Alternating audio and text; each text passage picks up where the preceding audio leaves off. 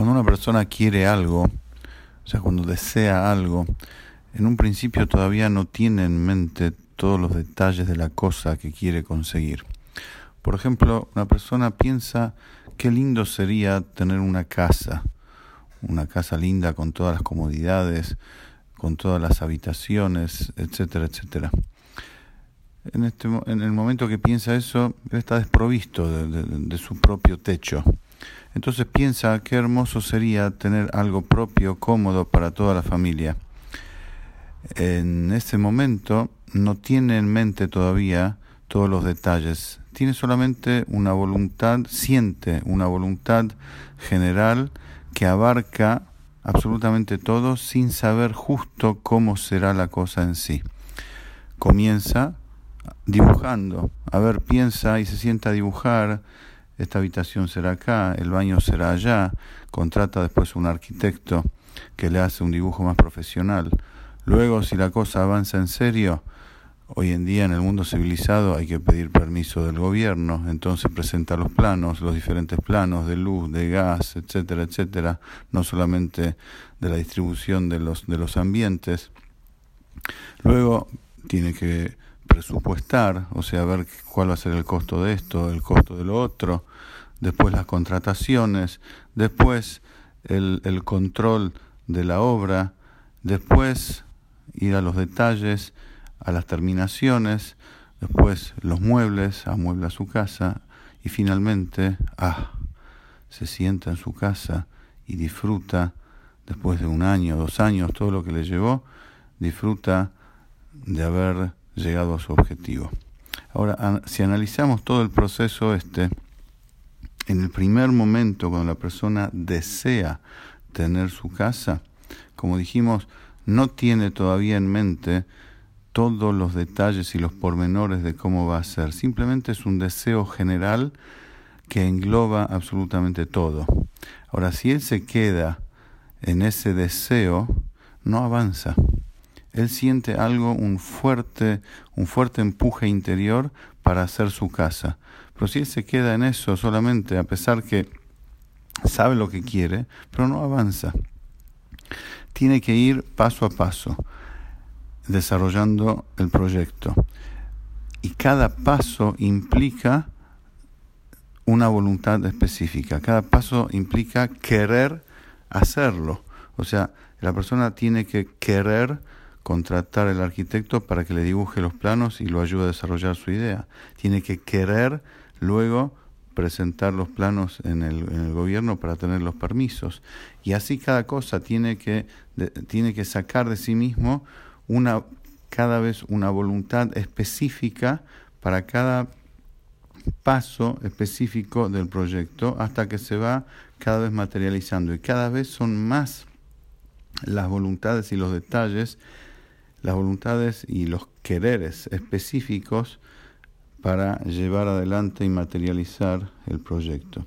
Si bien todo está sostenido por el deseo inicial de tener el placer de sentarse en su propia casa, pero como dijimos, ahí en ese punto, con ese punto solo no alcanza, hay que ir sacando a la luz deseos y voluntades particulares para llevar a cabo los pormenores y todos los detalles. En la persona esto es así, porque exactamente de la misma forma, salvando las infinitas distancias, así nos cuenta la Kabbalah y el hasidismo, que Dios creó y crea su mundo. Minaklal el aprat, de lo general a lo particular, de lo que engloba todo en un solo punto, a los detalles de la creación en todo el proceso del proyecto.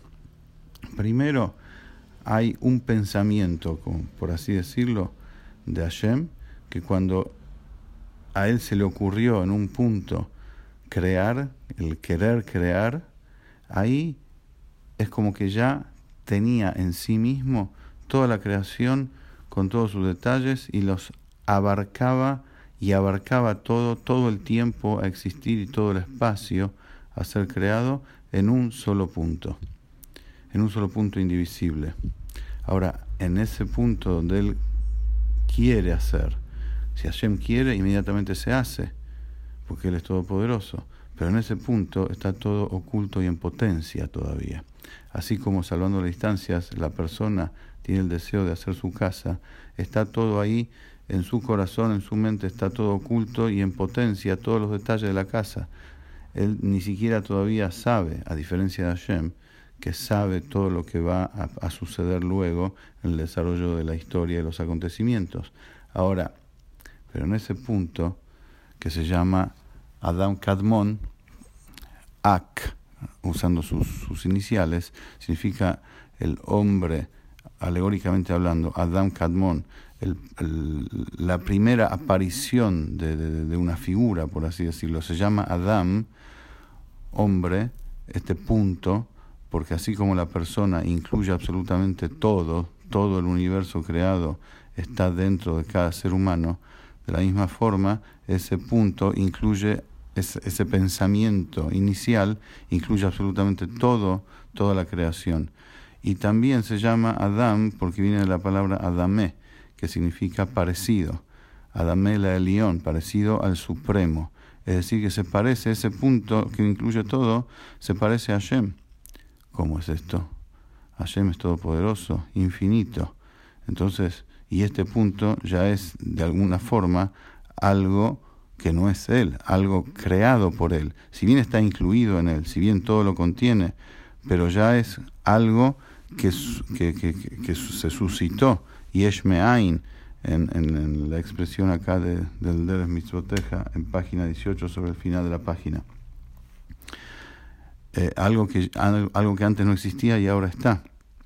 Pero ¿en qué se parece? Sí, así como Hashem es Pashut Betachlit Apshitut, que Él es absolutamente simple e indefinible y nada de ninguna forma se lo puede captar y definir, así parecido, salvando las distancias, es este punto del comienzo de la creación en donde absolutamente todo está incluido ahí y no se puede todavía distinguir, está todavía todo en potencia.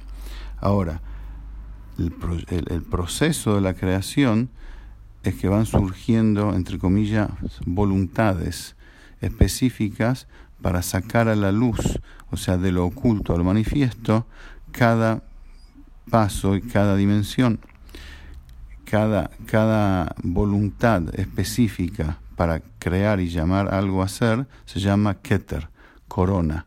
Así como la voluntad está por encima de las fuerzas interiores, por encima del intelecto incluso, así también alegóricamente los sabios de la Kabbalah llamaron a estas diferentes voluntades para ir creando los diferentes pasos de la creación con el nombre Keter, corona.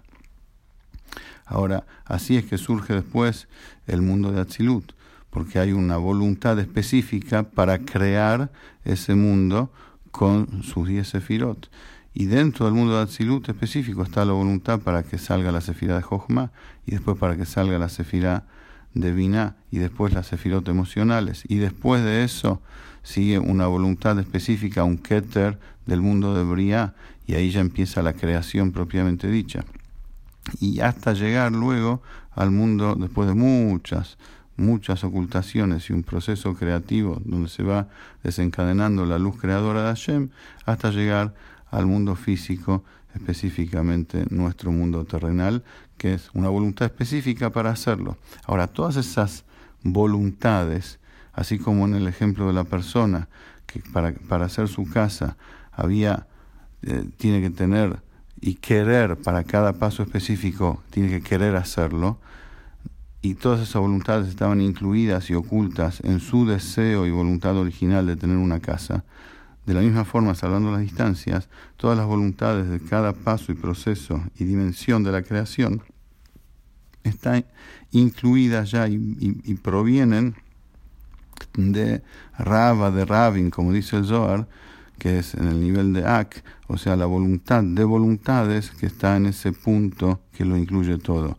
Y van saliendo de ahí, Minaklal, el Aprat, de lo general a lo particular, las diferentes voluntades para hacer cada nivel y dimensión de la creación. Ahora, cuando decimos que en el Shabbat, por ejemplo, se revela en el alma de la persona el nivel de Atzilut, o sea que la persona tiene la posibilidad de sentir como todo es uno, la unicidad de Hashem, que reina y brilla en el mundo de Atzilut, como todo está unido a él y nada está separado de él y todo es uno. Ese es el nivel de Atzilut. Ahora, dijimos que cuando el Yehudí se hace el Brit Milá y se saca la orla, se saca el prepucio, se revela un nivel muy superior al mundo de Atzilut, y ese es el nivel de Ak, de Adam Kadmon, ese punto inicial donde todo está incluido y todo vale lo mismo, porque abarca absolutamente todos los niveles de la creación los abarca por igual.